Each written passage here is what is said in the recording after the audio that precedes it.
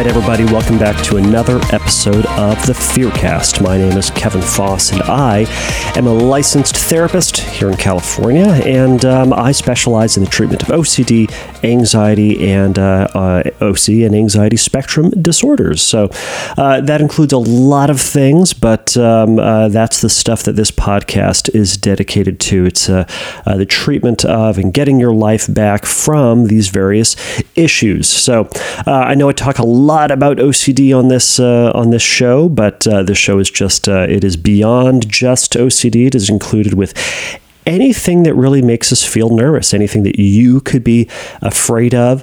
I've said this a gazillion times.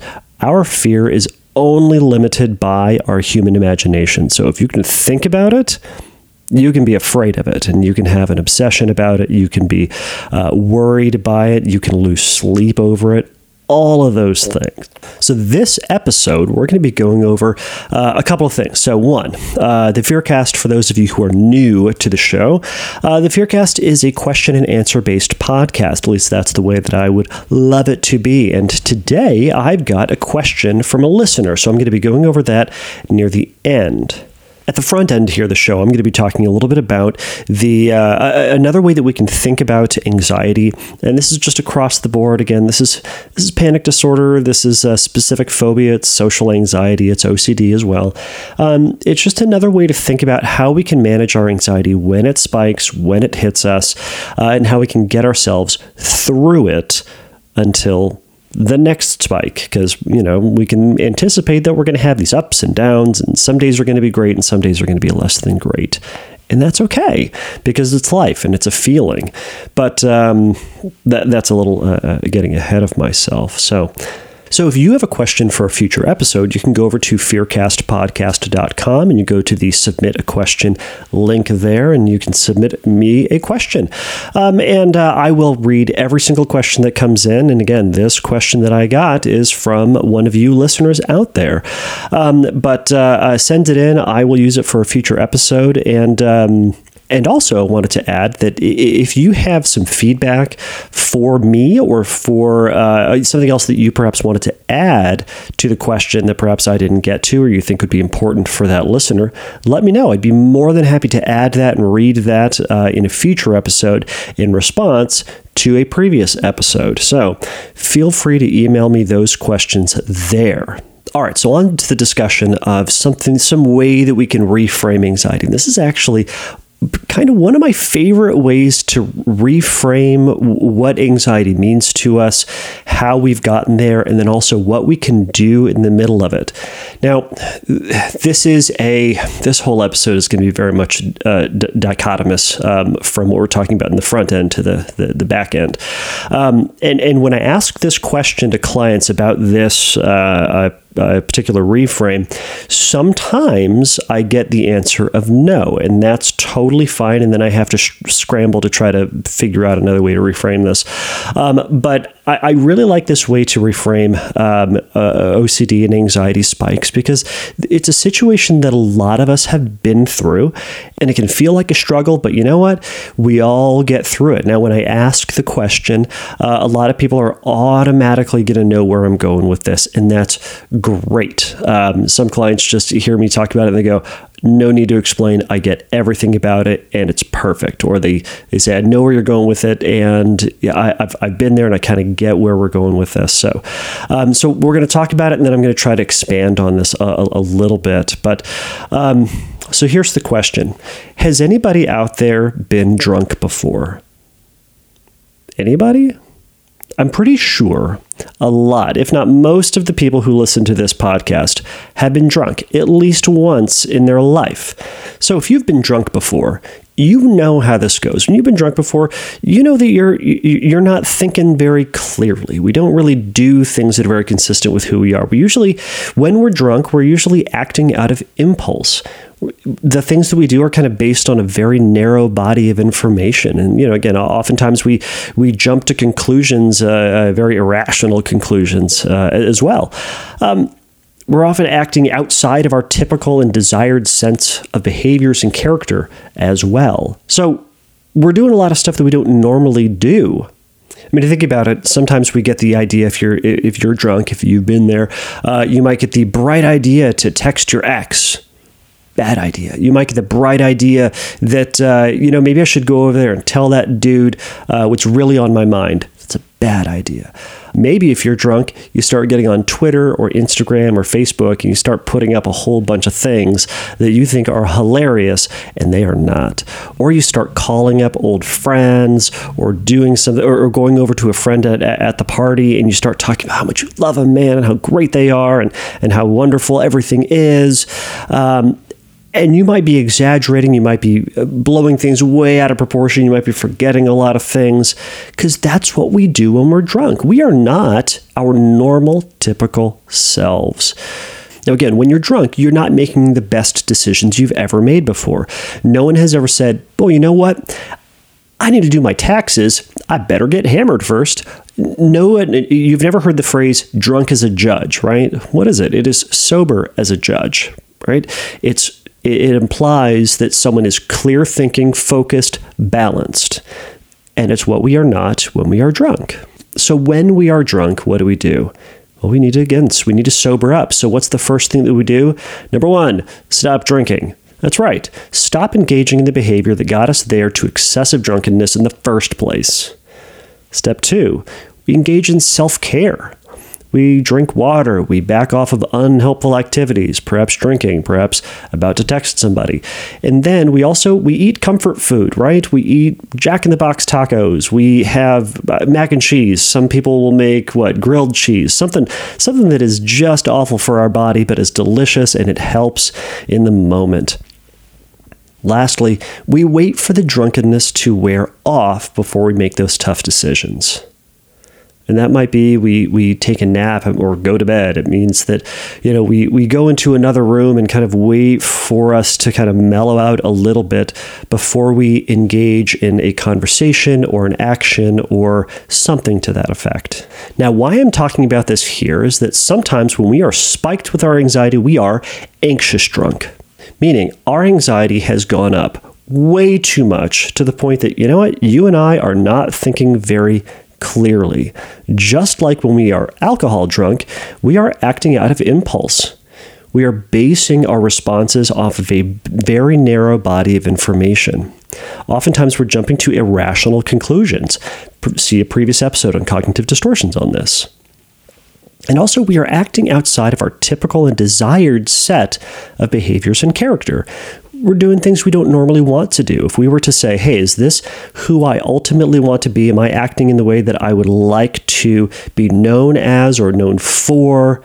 Generally speaking, when we reflect on the times that we were spiked with our anxiety, we are not. We are avoidant. We are compulsive. We are repetitive.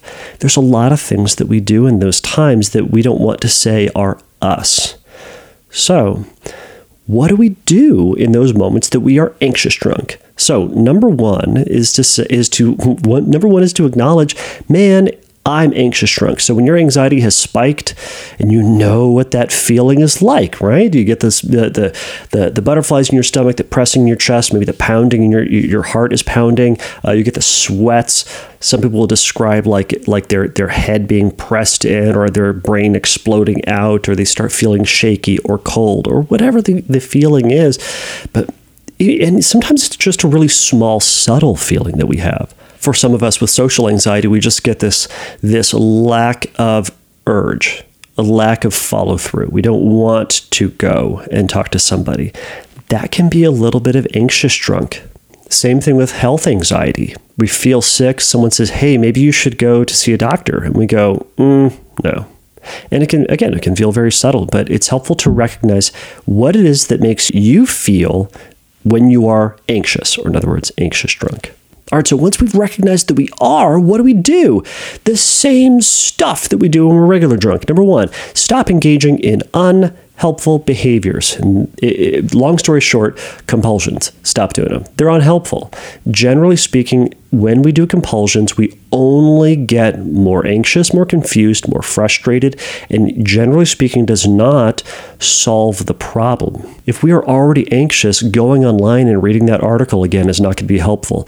If we're really anxious, being incredibly avoidant isn't really going to help us in the long run. So number one, stop engaging in unhelpful behaviors. Number two is we engage in self-care. And this might be for some of us walking around the block. It could be watching The Office again. These first two can sound very avoidant, and sure, sometimes they are, but sometimes they are also appropriate self-care. We can also, when we're doing self-care, we can practice grounding techniques. We can reflect on helpful tools that your therapist put together for you. You can exercise. You can listen to music. You can do almost anything. I think one of the first episodes I ever did was on developing an emergency self-care kit. I think I just called it an anxiety emergency kit. It talks all about this, how you can put a set of things together that you know are really going to work for you in those moments.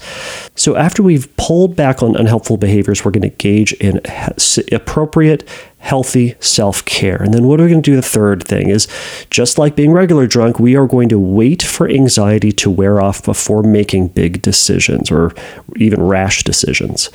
And that's going to be mindfully re-engaging in your life. And it's going to be remembering that you'll eventually sober up. You will. Your anxiety is eventually going to come down, but it's going to take a little bit of time and patience to get through to that place where your parasympathetic nervous system starts kicking in and your subjective, meaning the physical symptoms of anxiety, start coming down.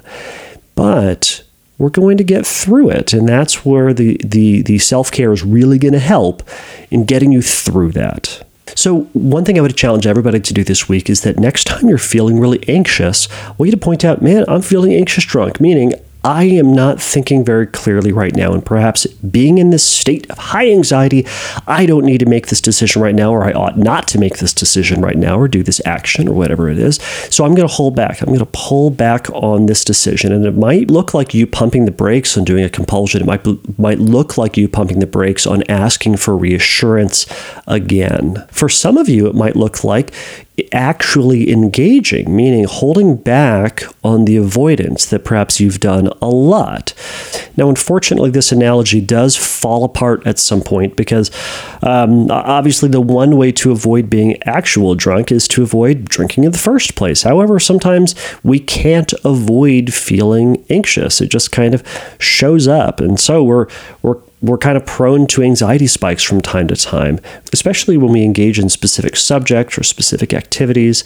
But one of the best things that we can do then is to anticipate those situations or those places or those times that are going to cause us anxiety, meaning going to make us feel anxious drunk perhaps.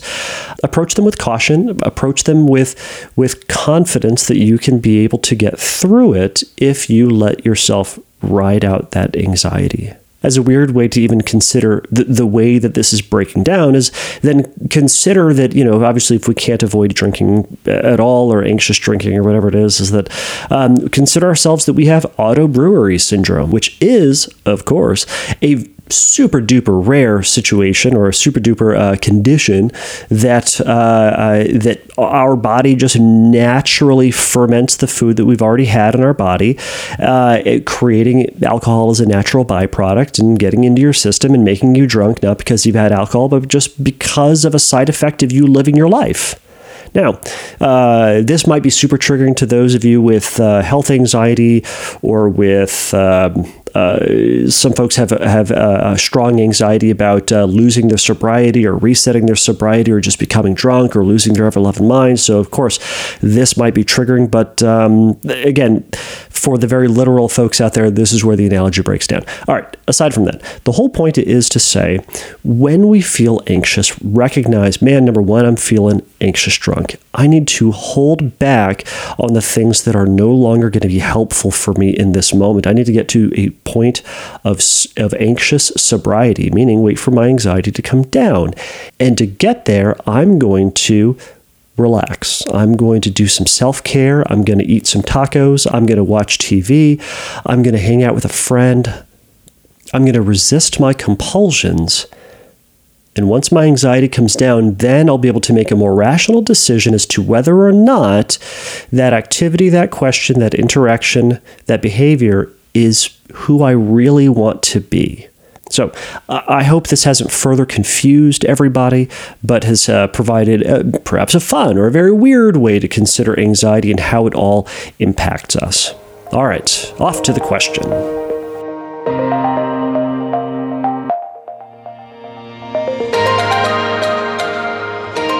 Okay, so this question comes from Nikki. Nikki asks, "Hi, I just recently started listening to your podcast and I'm really appreciative of it and enjoy it. Hey, thanks." She asks, "I have a religious question that has truly bothered me and my OCD flares lately. I heard your episode with Mike Erre and thought you might be able to provide good answers or a resource for this. My question is, if God already knows which humans are going to hell, I get that he gives us free will, then isn't it kind of cruel and pointless? If he loves us and wouldn't want that, why create those people if he knows their outcome anyways?" All right, Nikki, thank you for that question. What a great and an overwhelming question to ask. So for those of you who are not religious, who are not Christian, or just don't care about this, this question might seem a little odd. It might seem a little weird, but this, just like anything, we can obsess about anything. And for Nikki, it sounds like for you that this question has really gotten a hold of you. And it sounds like it doesn't just feel like an important thing. It feels like an ultimate thing. It almost sounds like in your question that your faith kind of hinges on this, that who God is kind of hinges on this.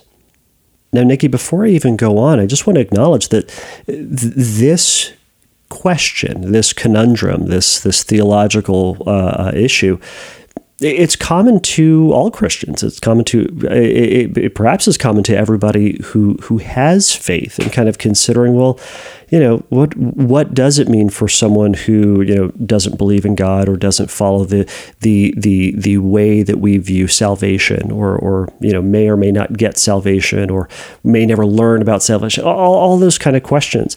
This is very common, and I'll speak specifically for Christianity for the remainder of this question, since it sounds like that's where this one is coming from, especially based on your comment about the Mike Erre episode. So the average Christian, if they think about this long enough, is eventually going to get to this, and it's confusing. It's very confusing, this your question. Now, again, these are questions that theologians have been wrestling with for thousands of years. Very, very smart people have wrestled back and forth and tried to consider and weigh the options. And it sounds like what you're looking for are some good resources on folks who would have these answers, who have worked this out, and perhaps could provide you with that answer. And unfortunately, I don't have those resources. I don't have who would have a good answer to your question. And honestly, I anticipate that you've already looked up a ton of information on this. Very often, if someone experiences questions like this, and in my experience, if you're wrestling with a question that's kind of deep and heavy like this, you've looked this up.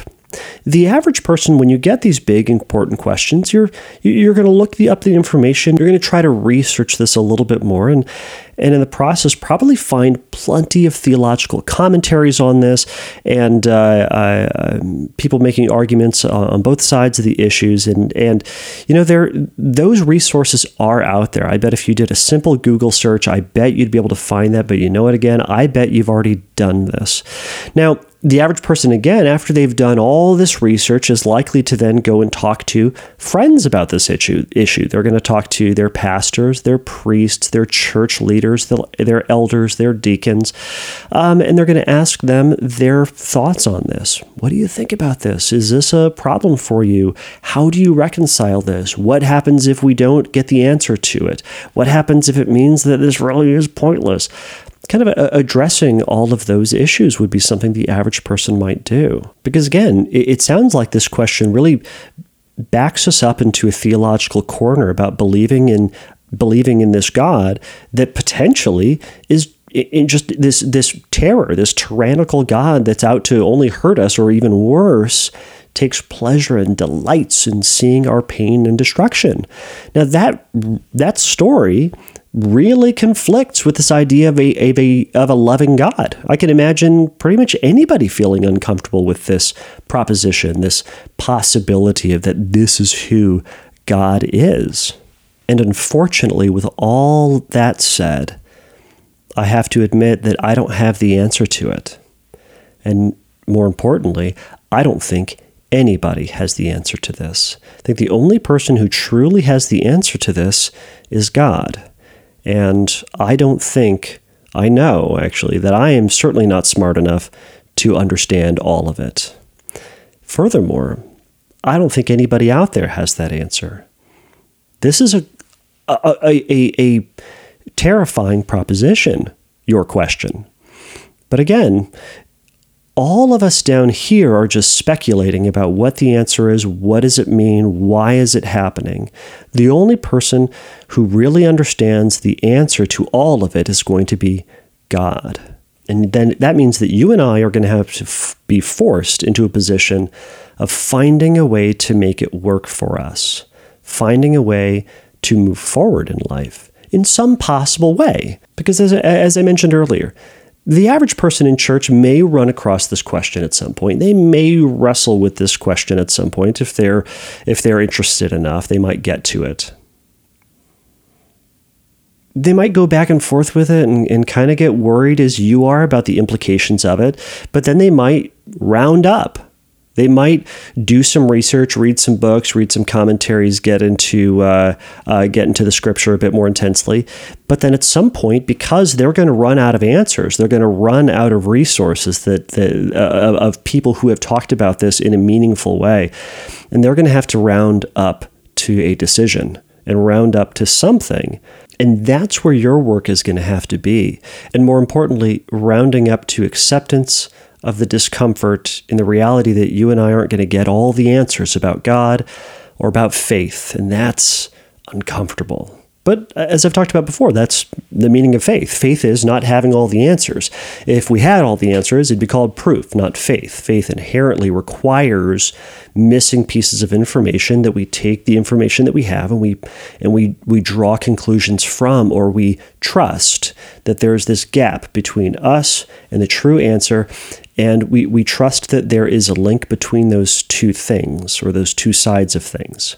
But while I'm unfortunately unable to give you some good resources or some good answers on it, and furthermore, I actually don't think it would have been helpful at all, even if I had that information, because again, I think you've already looked up this information, you already know it, you've already read it, and you probably know way more about this than I do. I think further research on your end is going to be compulsive. What I can offer you is some other ways to think about this, and perhaps some ways that you can help, and perhaps some other ways that can help to manage this anxiety and to get through this and kind of find a way for this doubt and this uncertainty and this discomfort to have a place in your life along with faith and belief, because these two things can exist at the same time.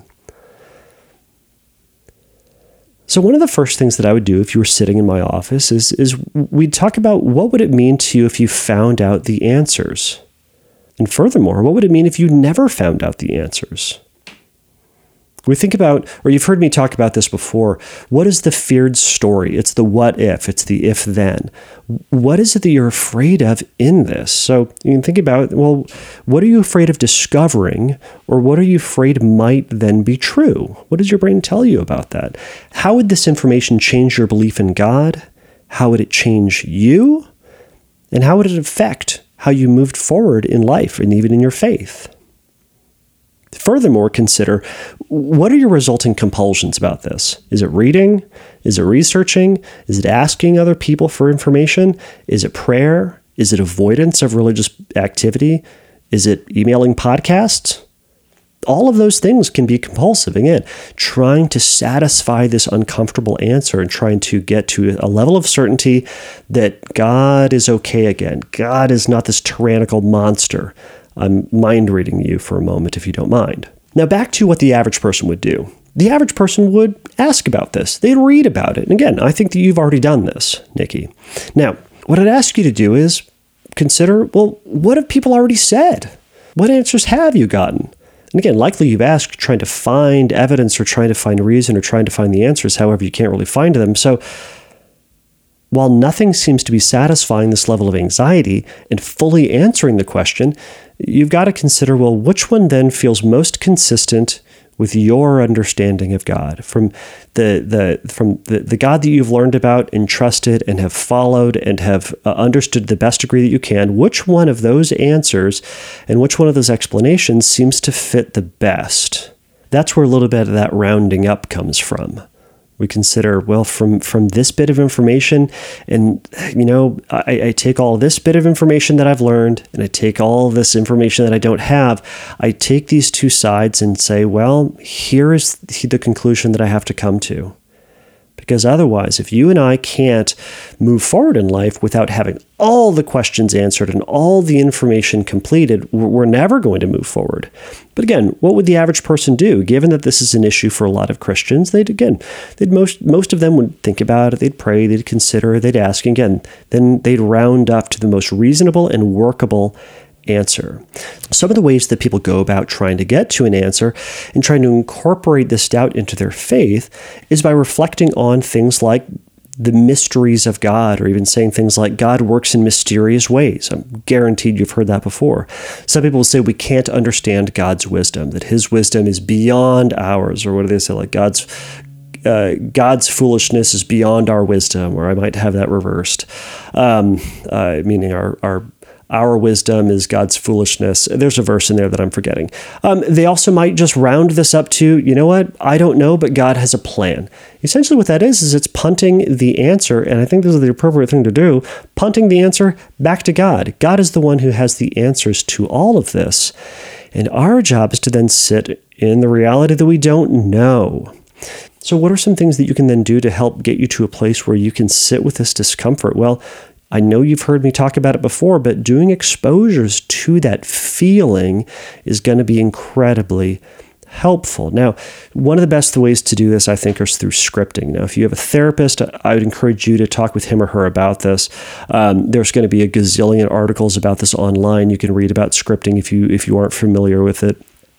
But scripting is going to be an exercise in which you write out the story of your worst fear happening in first person and in present tense, and with a level of detail that describes the actual fear in realistic terms about how it would happen and how it would progress, and then reading that story over and over again until you can read that story while resisting compulsions, and over time your anxiety is likely to come down. Now, while that's all very helpful, the number one thing that I want you to do, Nikki, is to resist compulsions. And what that's going to look like is resisting the excessive prayer, if that's what you're doing, resisting further research, if that's what you're doing, and resisting further asking of priests and pastors and friends, if that's what you're doing. Now, that doesn't mean that you give up on this entirely and just kind of go, well, I'm fine with it now, because you're not. I know you're not. But finding a way to progressively minimize all of those compulsive behaviors, and even if you were able to minimize it down to a single prayer, that would be fine. And that single prayer could sound something like, God, if you see fit, grant me the wisdom to understand my questions. Meaning, if you think that I can handle the answers, God, give me the answers. And then you'd go on to say, or grant me the strength to shoulder my anxiety and uncertainty. Now, what that is saying, hey, God, if you want to give me the answers, that would be fantastic. That's what I really want. Or, God, give me the ability to manage the anxiety. And in that's an act of faith. It's you giving the responsibility back to God and accepting your part of the responsibility and saying, I don't have all the answers, but I'm going to have to manage this, and I'm going to have to trust that you, God, do have all the answers. Now, in addition to that, something that can be really helpful, an exercise that I really like to do, is to go back to what I call the statement of faith. I guess a lot of people call it a statement of faith. Every church has a statement of faith, and it just outlines the specific details of what they believe, the specific doctrines they follow, and stuff like that. And it tells you what the church is, who they're about, what the actions they find important, and stuff like that. We can do this for ourselves. And what I would love for you to do, and this is a mindful exercise, and this is a kind of cognitive restructuring exercise as well. But what I'd love for you to do is to reflect back on what the core of your faith is. What is the most important thing or the most important things for you? And I want you to break that down into 2 sentences. Fill out 2 sentences that describes what it means to be a Christian, what is at its core to you. And as you're writing this, consider, is this consistent with who you truly have been, historically have been, have historically believed? Is this consistent with the vast majority? I mean, 85% of the other people in your church, would they similarly believe these things?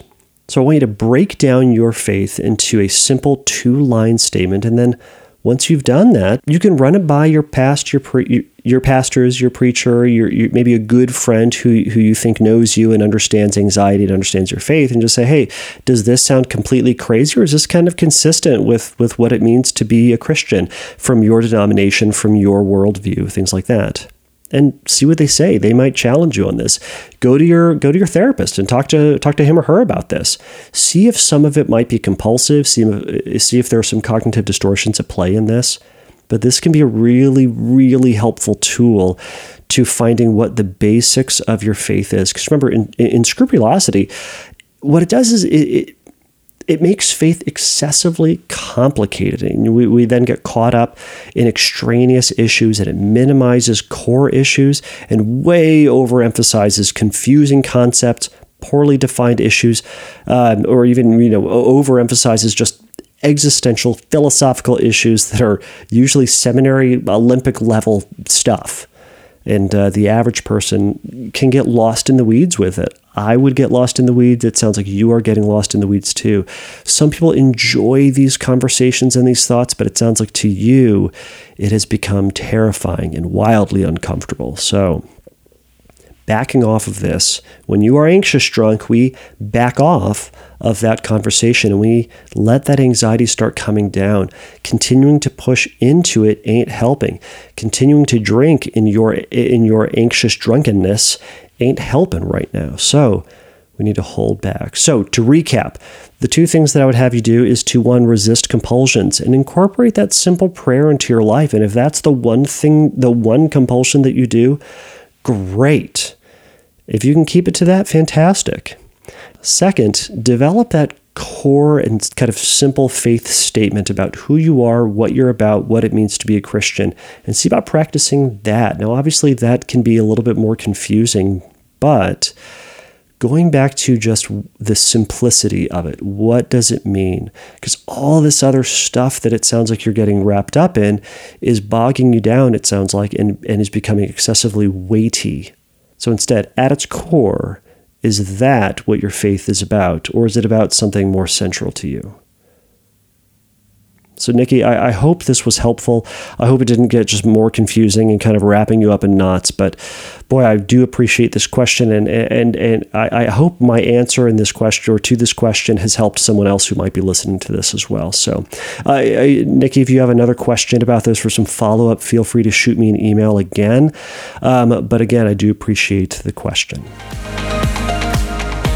Okay, everybody, thank you so much for making it through that episode, this episode number 31. So if you have a question for a future episode, go over to fearcastpodcast.com, go to submit a question link there, and I will read it and I will answer it on a future episode. If you have questions about my practice as well, by the way, you can go over to CalOCD, www.calocd.com. That's short for the California OCD and Anxiety Treatment Center. So I do individual treatment, I do online treatment, I do intensive outpatient treatment, I do all sorts of things. So if you have any questions about that, you can go over there and you can give me a call, you can shoot me an email about that, and I will get back to you as soon as I can. So again, if you have any feedback, you out there, not just Nikki, but if you, the listeners, have any feedback about this episode or about this information, shoot me an email. Go to submit a question link at fearcastpodcast.com, ask me a question or add a little bit of something else emails, and I'll discuss it in the next episode. So, or a subsequent episode at some point, whenever that happens. So, all right, everybody, please remember that the FearCast podcast is not a substitute for psychotherapy. And if you have questions about treatment and want to get into your own treatment or just need a little bit more help in your own recovery, you can go over to fearcastpodcast.com, and there's going to be some resources there, going to be some links to some various things that can be really, really helpful. All right, everybody. So, with all that said, until next time, take a risk, challenge yourself, and don't take your brain too seriously. Bye.